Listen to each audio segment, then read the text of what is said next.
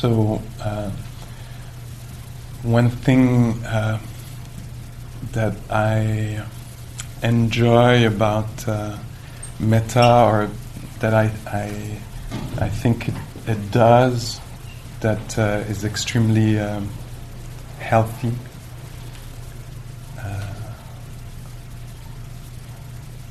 So that quality of mind, as you know now, I think is in Buddhist psychology. It's a wholesome quality of mind. So in Buddhist psychology, some qualities of mind are unwholesome and some are wholesome. And maybe there's other things to say about it, but it's pretty kind of it's like this.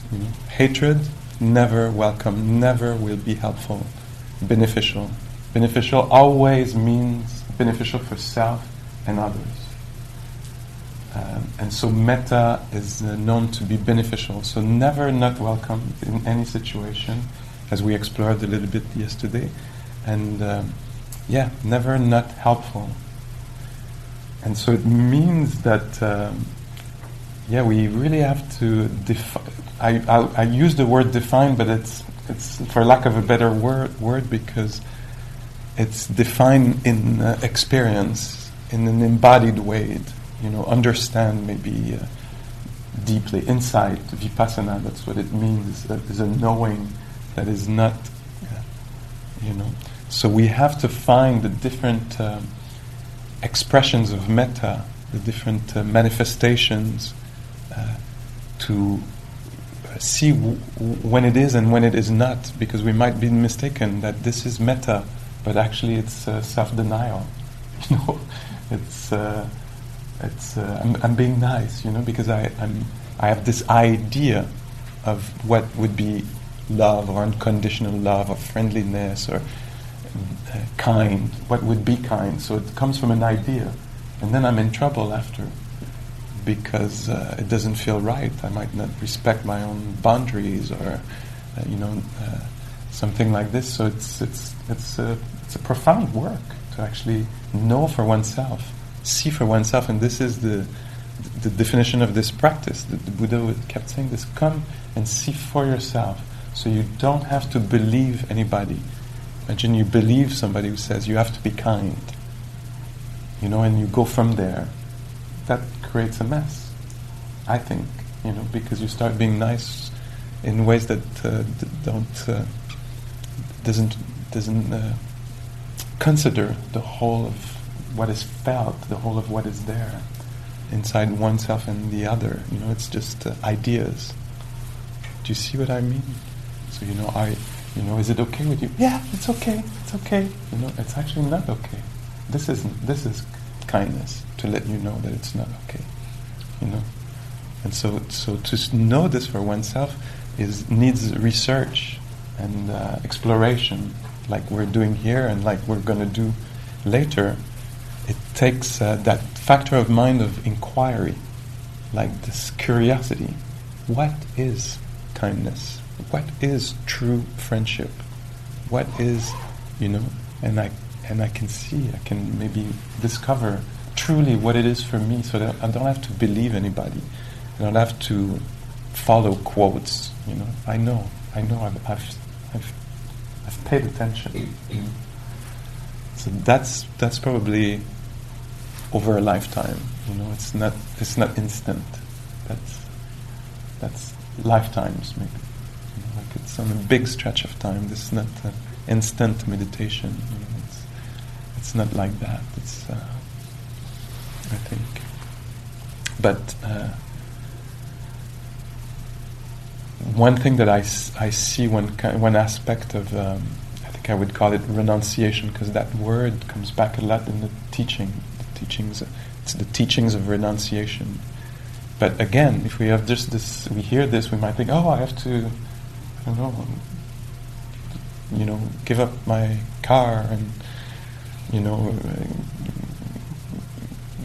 I might renounce the wrong things. That I don't maybe need to renounce that.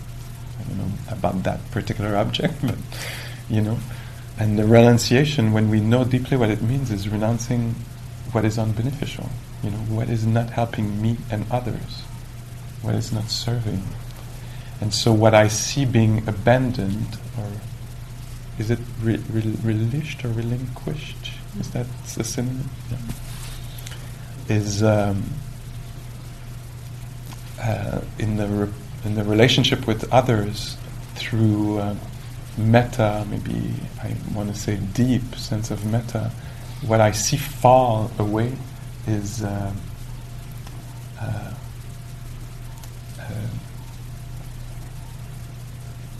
expectations. You should be how I think you should be.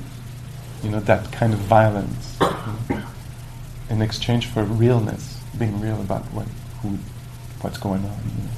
So expectations and idealization is something that happens a lot. Like, let's take just romance, for example. Oh, I fall in love with you. I'm going to project. Idealize you in some way, and after I'm going to be really disappointed about you, And so when there is that friendliness, that metta that comes with care, attention, being attentive, paying attention to what's really there, there's this kind of honesty that we can release people from that projection, idealization, expectations, thinking that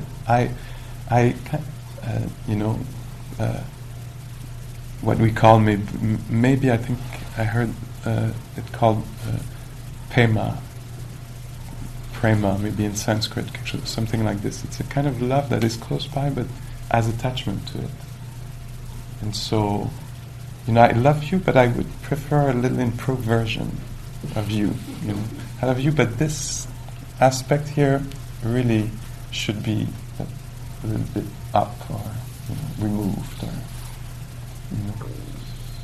and of course it makes sense that we would be in such relationships with people or ourselves. I'll love myself when I'm finally like this. This is the minimum requirement. And so all these in this practice, they fall away. I learn to wish well to one being, although they're pretty defective, myself or another. That's one way to present it. So it's all this kind of this thing. Let's call it generally expectations, demands. It falls, and we meet somewhere else underneath that. And underneath that, what is there? Wow, there's heart beating, there's breath, there's sensitivity, and there's a wish for well-being, for happiness. And I can recognize this, although there's all the layers of, whatever, neurosis, if we want to call it like this, that I tune in at another level, kind of, to me it's more deep, You have the right to live, you have the right to safety.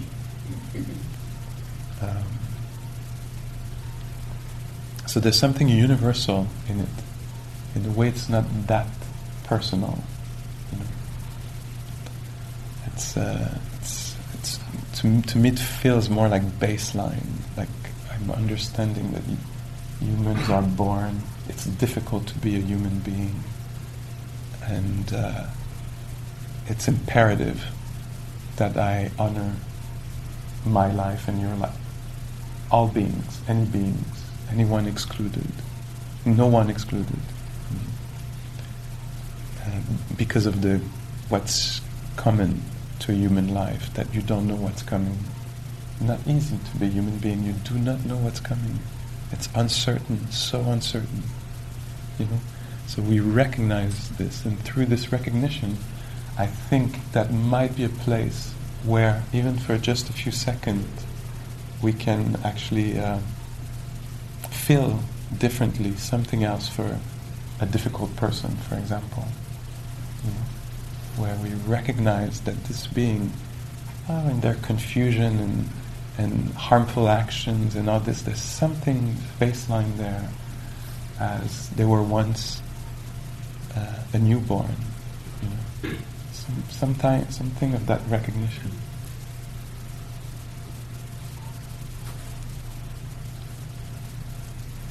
And so I can let go of the story, how I identified, for example, a person with actions. So that's a kind of maybe one of the hardest, I'll put it this way, one of the hardest confusion to clear up. How I identify somebody with an action. The action maybe was despicable or off or harmful in some ways. And in my confusion, I might confuse the two together. Have you experienced this? And again, it's in relationship to another or for oneself. The damage of this, if I've done something harmful and I equate the harmful action or words or lack of words or lack of action with moi, like it defines me, I'm in trouble because now I'm stuck in guilt, avoidance, justification, agitation of all kinds. And if I'm able to separate the two, there was these words said, and they had that impact. They were based in, hatred or delusion or lack of consideration or ignorance, and they really were said from this location here. But it's not exact. It doesn't define me. That's very tricky, and I've talked, I think, a couple of times up to now about middle path. We talk a lot about Buddhism as being the middle way. It's the way between the extremes. The extreme of looking only for pleasure and avoiding pain at all cost, or the extreme of not wanting any pleasure because it leads to attachment, and and the capacity to meet pleasure and release it, and the capacity to be with the difficult and release it. So that's one way we talk about the middle path. So another way of the middle path, as I understand it, is that I don't fall in the extreme of identification, identifying people with qualities of mind, like you are this, you are like this. But this kind of behavior, this kind of mental qualities is so harmful in the world. So, and same thing for myself, that I don't so that's an extreme, identification, fusing the two together. It's an extreme in the sense that it's going to be stressful for me and for others. I'm going to be stuck in hatred. I'm going to come to retreats, metta retreats, and I'm going to try to keep sending metta to that person because I know it's so hard to keep somebody outside of the heart and to, be charged, and that identification is extremely stressful. On the other spectrum, another extreme is to irresponsibility, to not hold anybody accountable or myself. My teacher told me it's not me. Shouldn't identify. So hey, it was said, it was done. Or it doesn't count. No, I love you. We're all one. You're abusing me. You don't know anything about boundaries. And it's all good because it's not you. You're so much more than that. And so the middle path. I'm joking about it, but it's so not. We know it's not funny. It's good. We're light about it now. But the middle path is the path of responsibility for oneself. That there is this that is that was said or done, and taking responsibility, feeling the heat of the impact of something that one might have done or not done, but not falling into guilt. This is not a path.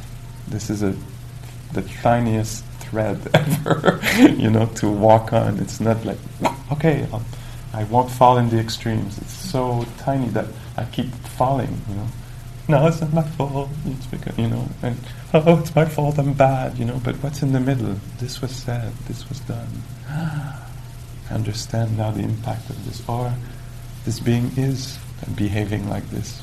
We need to, I'll send them wishes of well-being, and I won't see them for a few years. Or I decided that whatever. And all cases are. Each case is different, but so I don't know if, as I say this, you can kind of apply the little model on personal experiences, your own, actions and words, or those of somebody else, and I know that hearing this can be very triggering, like, oh no, my worldview is shaken, or it doesn't, I can't apply that model on that relationship or that person. It's my whole system is charged about it, so it's totally okay. We don't have to believe in anything. And I hope at least it's understandable. That would be like, I hope at least my words can, leave some impressions. It's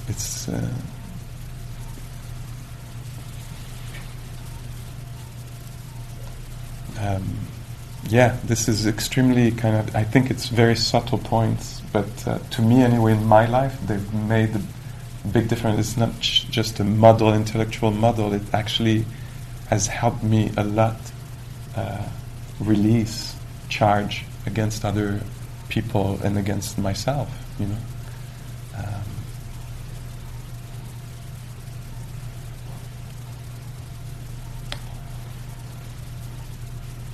There's one other aspect, if you allow me.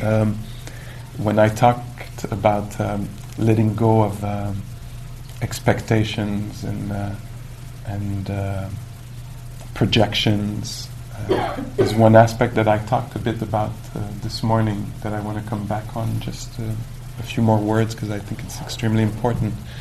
When I talked about basically bias, how with metta, realizing that people are alive, they're breathing, they're sensitive, this can be one way actually to get rid of the biases that we have. I'm talking here about sexism, racism, ageism, ableism, transphobia, fat shaming. I mean, there's so many things. I'm thinking about cognitive diversity, and so the tendency that I have to give value to beings, the tendency that I have, that is really systemic, created by our society, to give value to some people, more value to some people, depending on their economic means, and not give value to others for different reasons.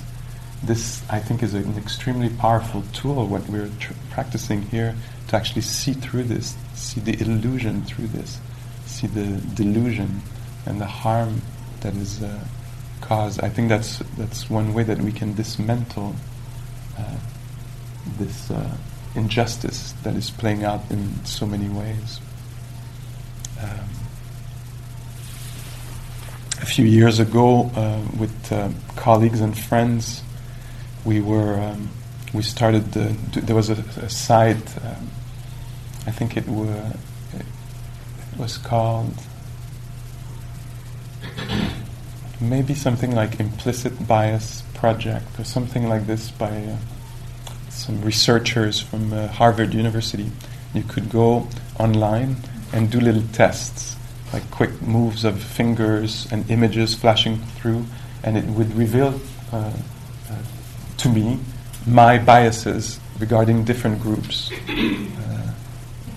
size, skin color, etc., the whole range. And it was to learn about how I perceive the world, in terms of value, who has value, who's dangerous, who's not,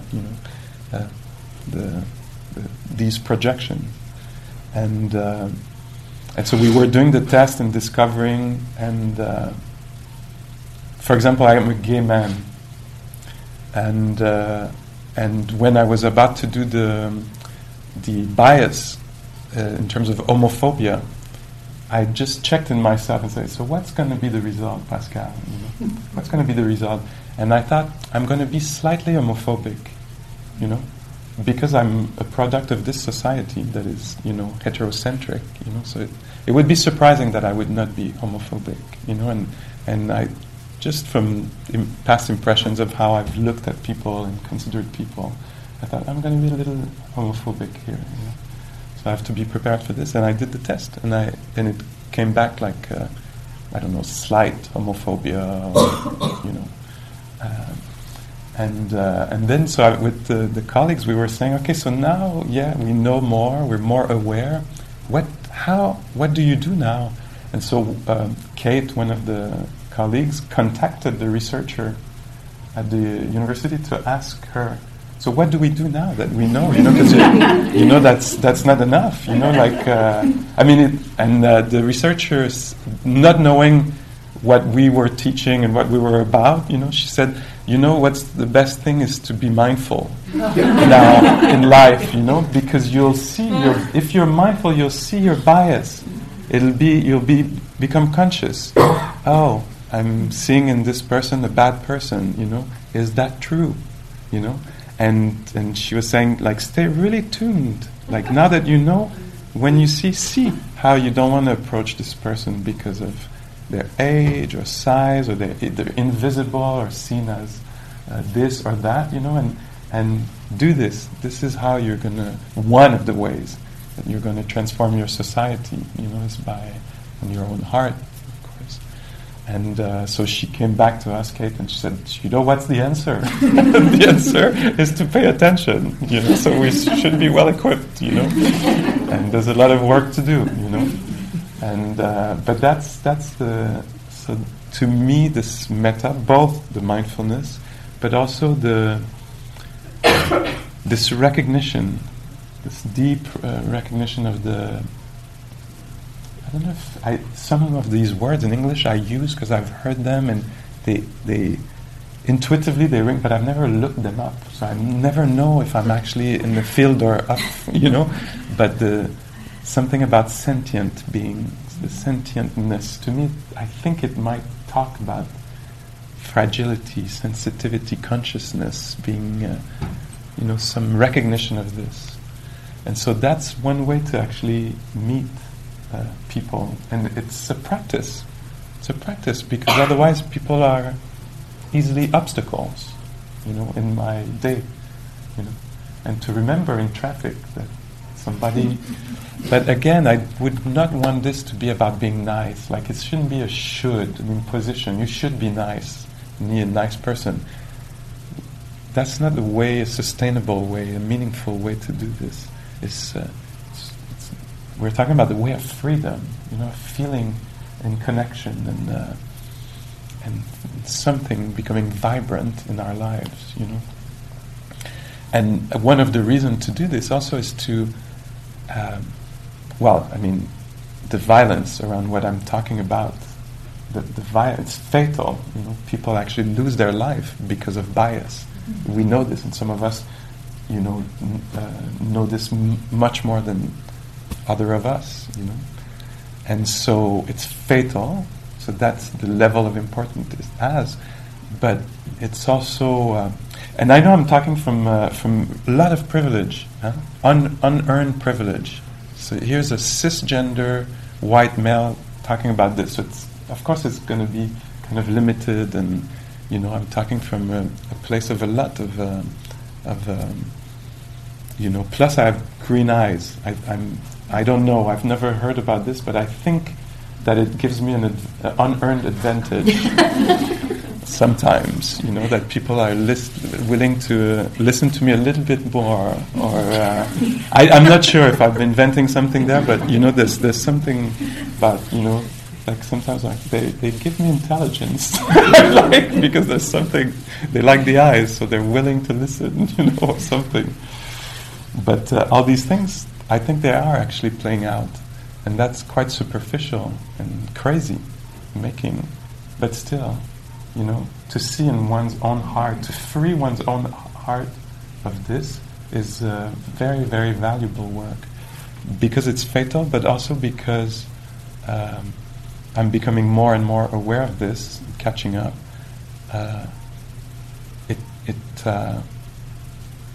It pulls down, it limits, it's aggravating in micro.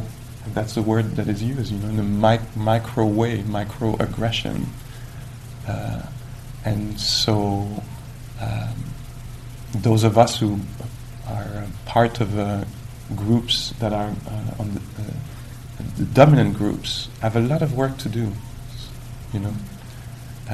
We really have to be extremely responsible. So that's where I put that line here. There really is responsibility. It's not but everybody's no. Maybe it is ultimately, but the way we live is not like that. We're constantly putting people on, in hierarchy or value like this, and so it will require so much work to actually clear this up, and it actually needs to be done. It's urgent. It's been for a long time. And so I wanted to bring this in. So because often we'll do these kinds of practices of mindfulness and metta practice, and it feels very kind of personal, me, my life, my people around me, and my difficult people. But hold on, it's much, much, much bigger than that. It can reach in a much larger way than this. And so I feel it's important to name it, because we not only are personal beings, personal with others, we are also social beings. We belong to systems of oppression, and it's not okay not to name it.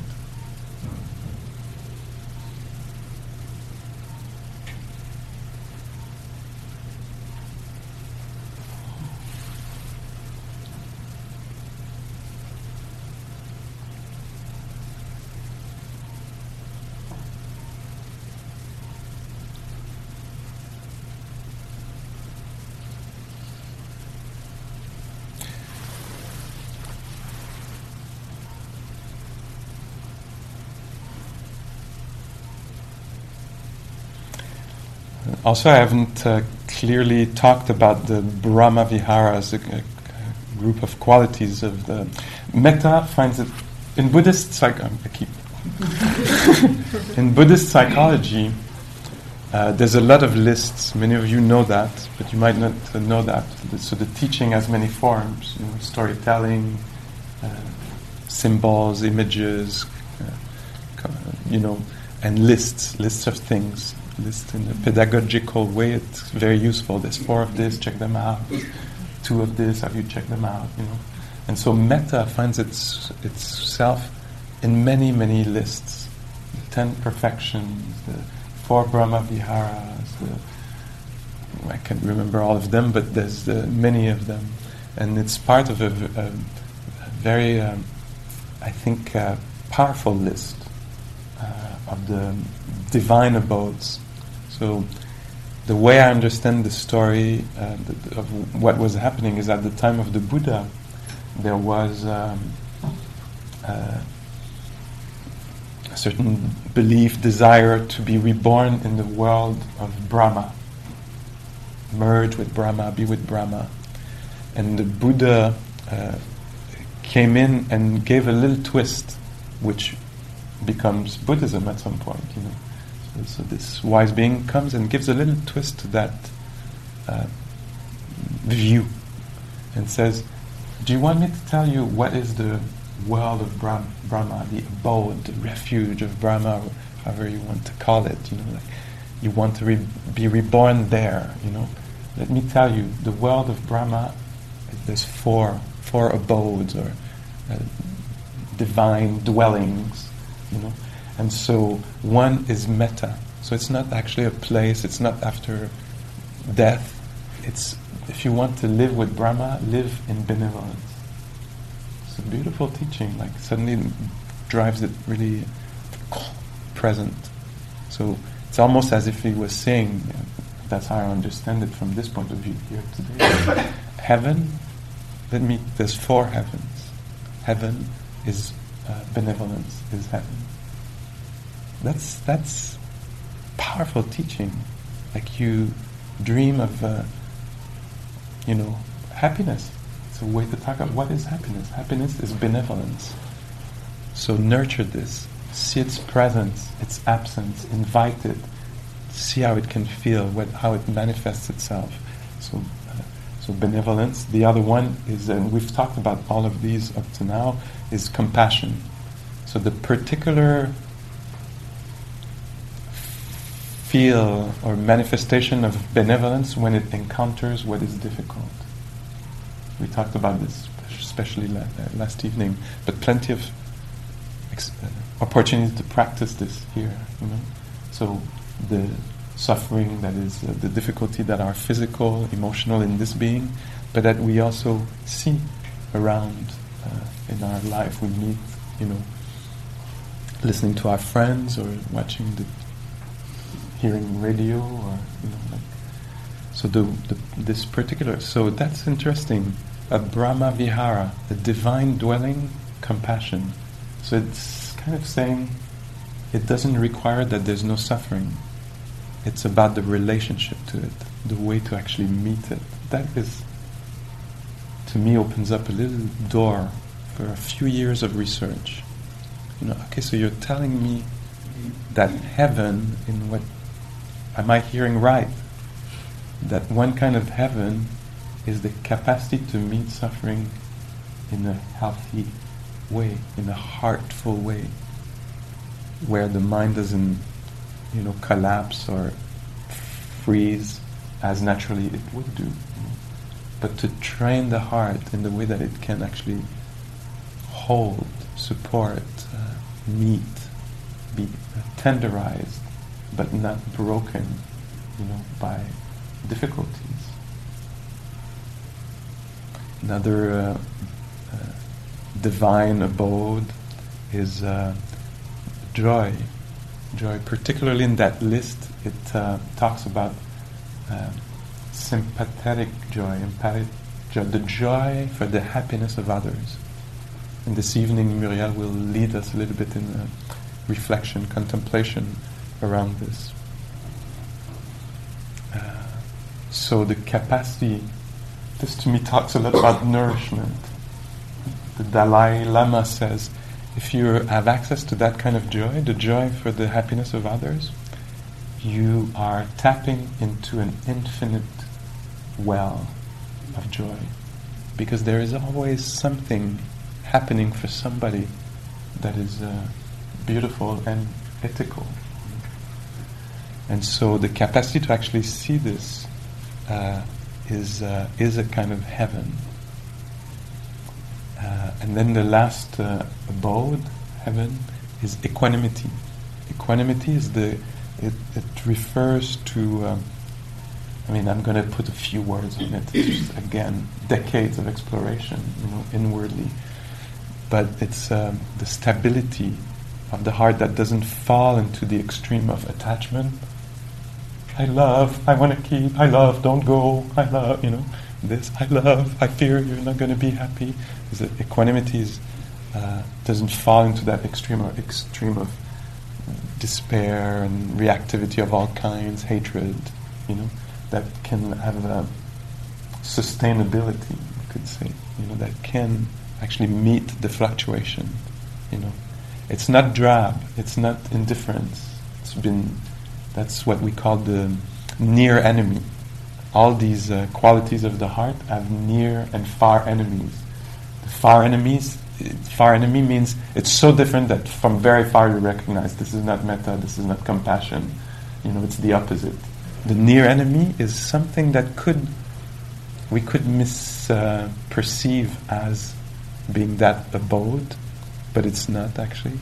So indifference is not equanimity. Equanimity, one of the definition of it is equally near to all things. I find it extremely evocative and profound.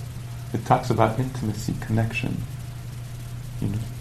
So, and it talks about giving value to what is happening, not to this, but not to that. Like, when I'll be home, not here. Here I don't care in the bus about this life. I care about life when I'm home. And suddenly it says, no, equally near to all things.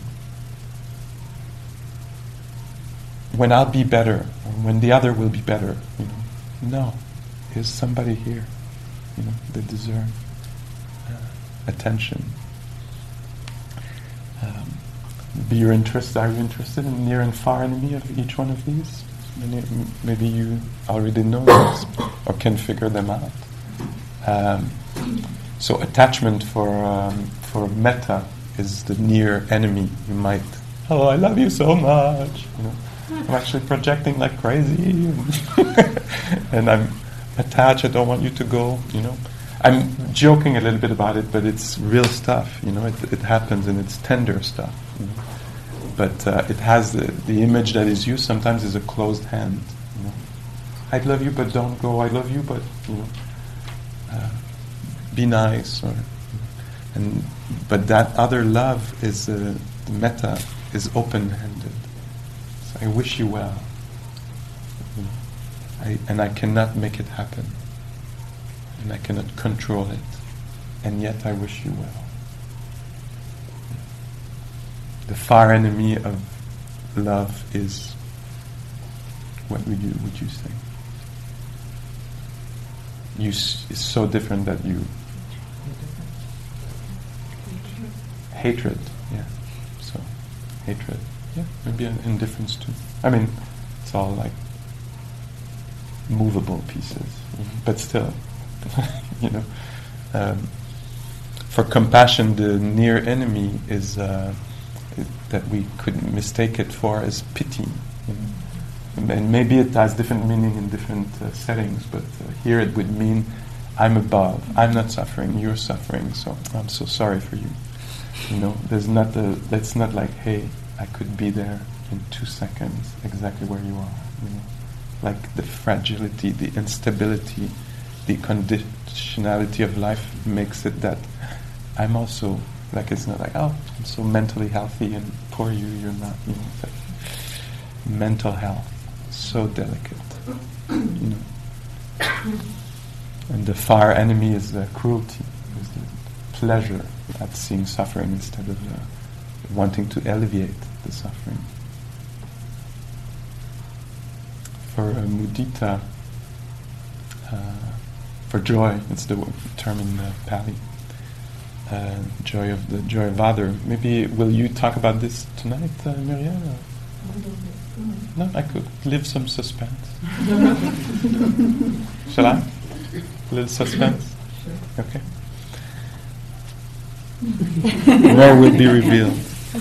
And for equanimity, the near enemy, I named it, is indifference. You know, disconnection, lack of consideration. So that's not equanimity. And the far enemy is reactivity, you know.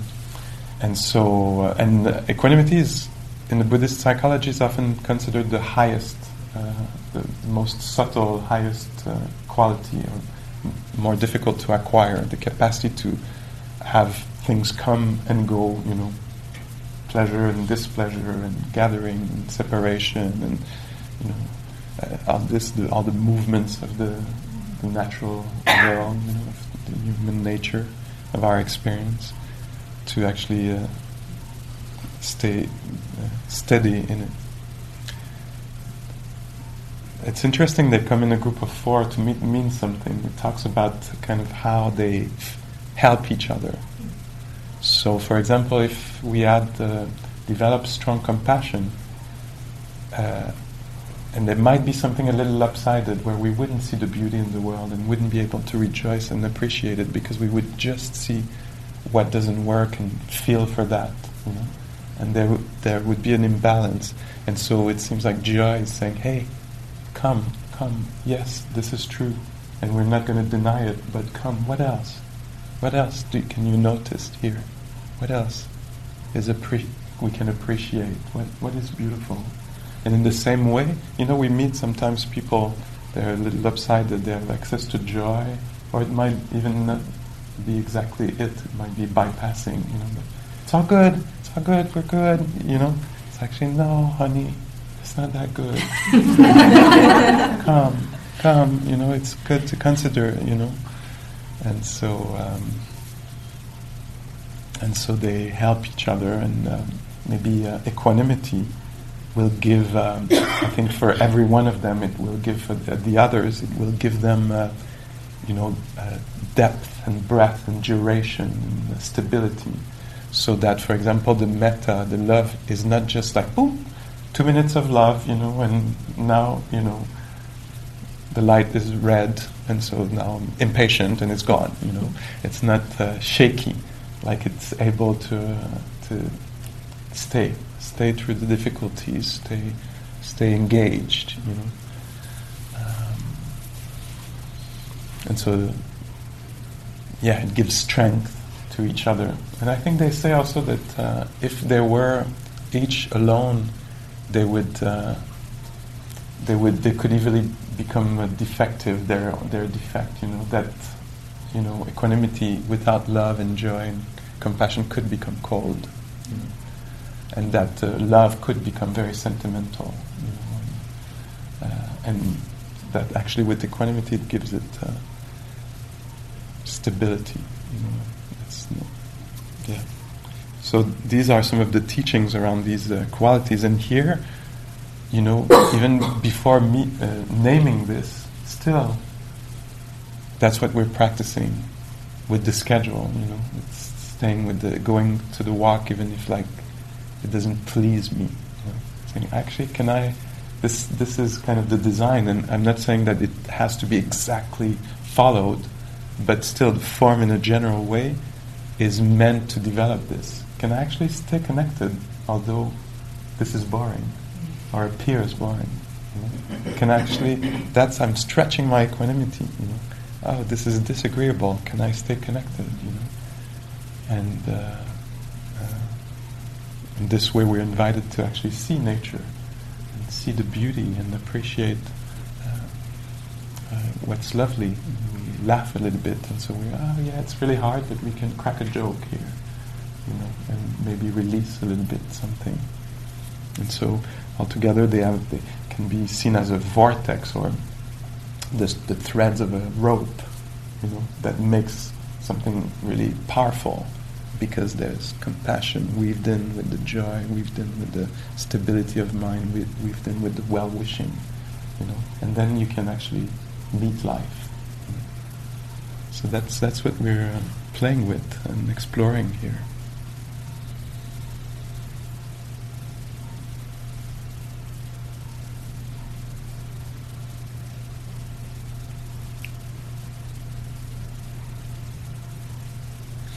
Maybe there's a few more minutes, so I'll finish with a few words about equanimity. So that really high quality of mind, of non-reactivity. It doesn't, in the way these words are used, is non-reactivity. It doesn't mean you're like a non-reactive. It's opposing maybe reactivity to responsiveness. So able to respond, to engage with, but not react in, which means habitual way, harmful ways, stressful ways, but so one way we could see equanimity is also as flexibility of mind, pliability. The mind can adapt to different, not knowing what's coming makes, for human beings, as I understand it, is that we project all the time. We cannot not do it. Like now we're projecting that this is going to finish one day, this talk. There's going to be a meal. And so, because we don't know, but we have to kind of assume, make statistics, in the past talks I've finished, so I can assume it might finish, so we function like this, we create something because we don't know, and we're constantly adjusting. Oh, I thought it would be warmer, it's a little colder. Oh, I thought it would be warm and it's really hot, you know. Oh, I thought it would be, we would arrive at that time, but apparently suddenly there's this, you know. We're constantly adapting, so that's part of the equanimity, is the flexibility of mind to and the wisdom to recognize, oh, of course I projected, that's what the mind does that for survival, and it makes sense, but it's actually, projections are just that, you know. So disappointment is a little like, you know, oh my God, that's not as I expected. As if as I expected is real, you know, the other one is disappointing, you know. So, but equanimity, it says, is based on a deep, deep recognition of the uncertainty of reality, deep recognition and acceptance. That's how the mind becomes equanimous, because it's not confused that it, you know, it should be certain. Of course, it's not certain. Wow. And I don't know if you feel this, but when, for myself, I name these, or when I feel it in the group, that when we name this, it's heart-opening. Wow. That things are conditional. Deep understanding that things don't go as I want. It's not how it works.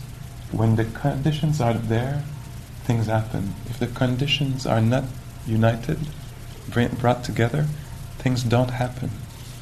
And so it talks about lack of control. You know, that I might wish something, I might want something, and it might even be just, fair, and deserved in some way or something, you know, and still it might not happen. And it's also, so in this there's a recognition that things are not, this deep, deep wisdom, things are not that personal. So for example, you know, maybe I learned that I have a disease, you know, there's a diagnosis. And one reactivity that would be absolutely natural and happens, and it's not to put any judgment on it, but why me? You know? Why me is a mistaken view. You know, it doesn't have the wisdom in it to recognize that this is happen, it does happen. It's absolutely part of this reality. You know, and when the conditions are right, it comes together. And, you know, et voila, you know, suddenly there's this diagnosis, you know. We can see how it's a really high or deep quality, you know, the capacity of, oh, of course conditions came together, I'm learning this now, you're telling me conditions came together and this is what's happening, you know. Or this that came together, whatever else it is dismantling. There's a profound recognition that what appears disappears. You know, and for us, this is blurry. You know, it came to be, so it should be, and it will always be. You know, it's like no. When it comes to be, it's a proof that it will dismantle. If something arises, that's a sign that it will disappear. And the knowing of this is not easy. Although intellectually we're like, oh yeah, of course, things that appear disappear or come together, break apart. You know? But to know this deeply, deeply, is how the heart opens and the mind stabilizes. Because it's not fearing, oh my God, I hope it doesn't happen. If the conditions are right, it is going to happen. You know, I can relax. You know. It's not easy, and I make it easy in the words, you know. But actually, yeah, I don't need to fear in a way, because if it's, you know, if the conditions are right, it is going to happen like this. If the conditions are not right, it's not going to happen like this. The recognition that I don't have control over all the conditions. I can certainly contribute, but control, not possible. And so this is very deep stuff. So this metta, compassion, mudita, and equanimity is based on wisdom, on deep, deep wisdom that is not easily acquired. It takes a lot of studying and paying attention, because the messages we're getting from the dominant culture, maybe, or the common sense sometimes that we have, is very, very different.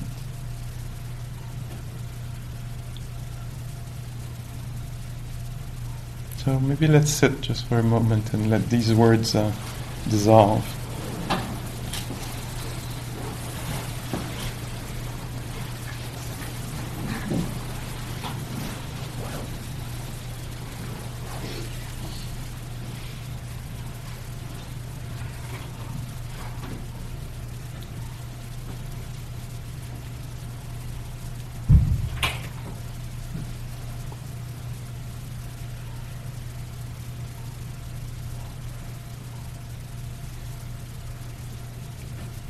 What's there? What's alive there in the body and heart? Can that be okay? That the conditions came together for the body to feel like this?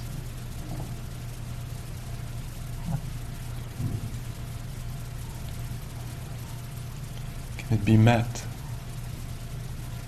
with friendliness, though it's not much or intense or not what I want or exactly what I want?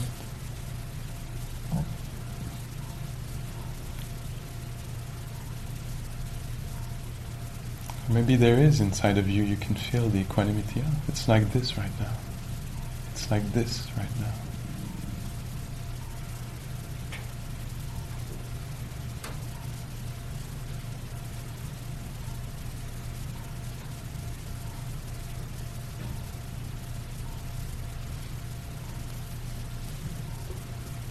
May all beings have access to these four qualities of the heart and mind. May they be able to relate through these qualities together. No one excluded.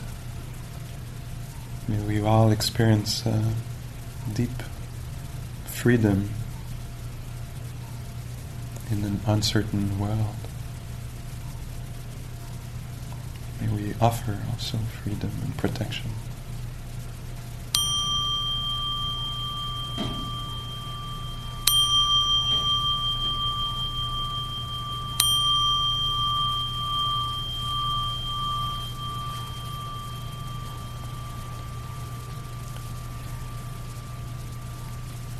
Thank you very much for your consideration, and bon appétit.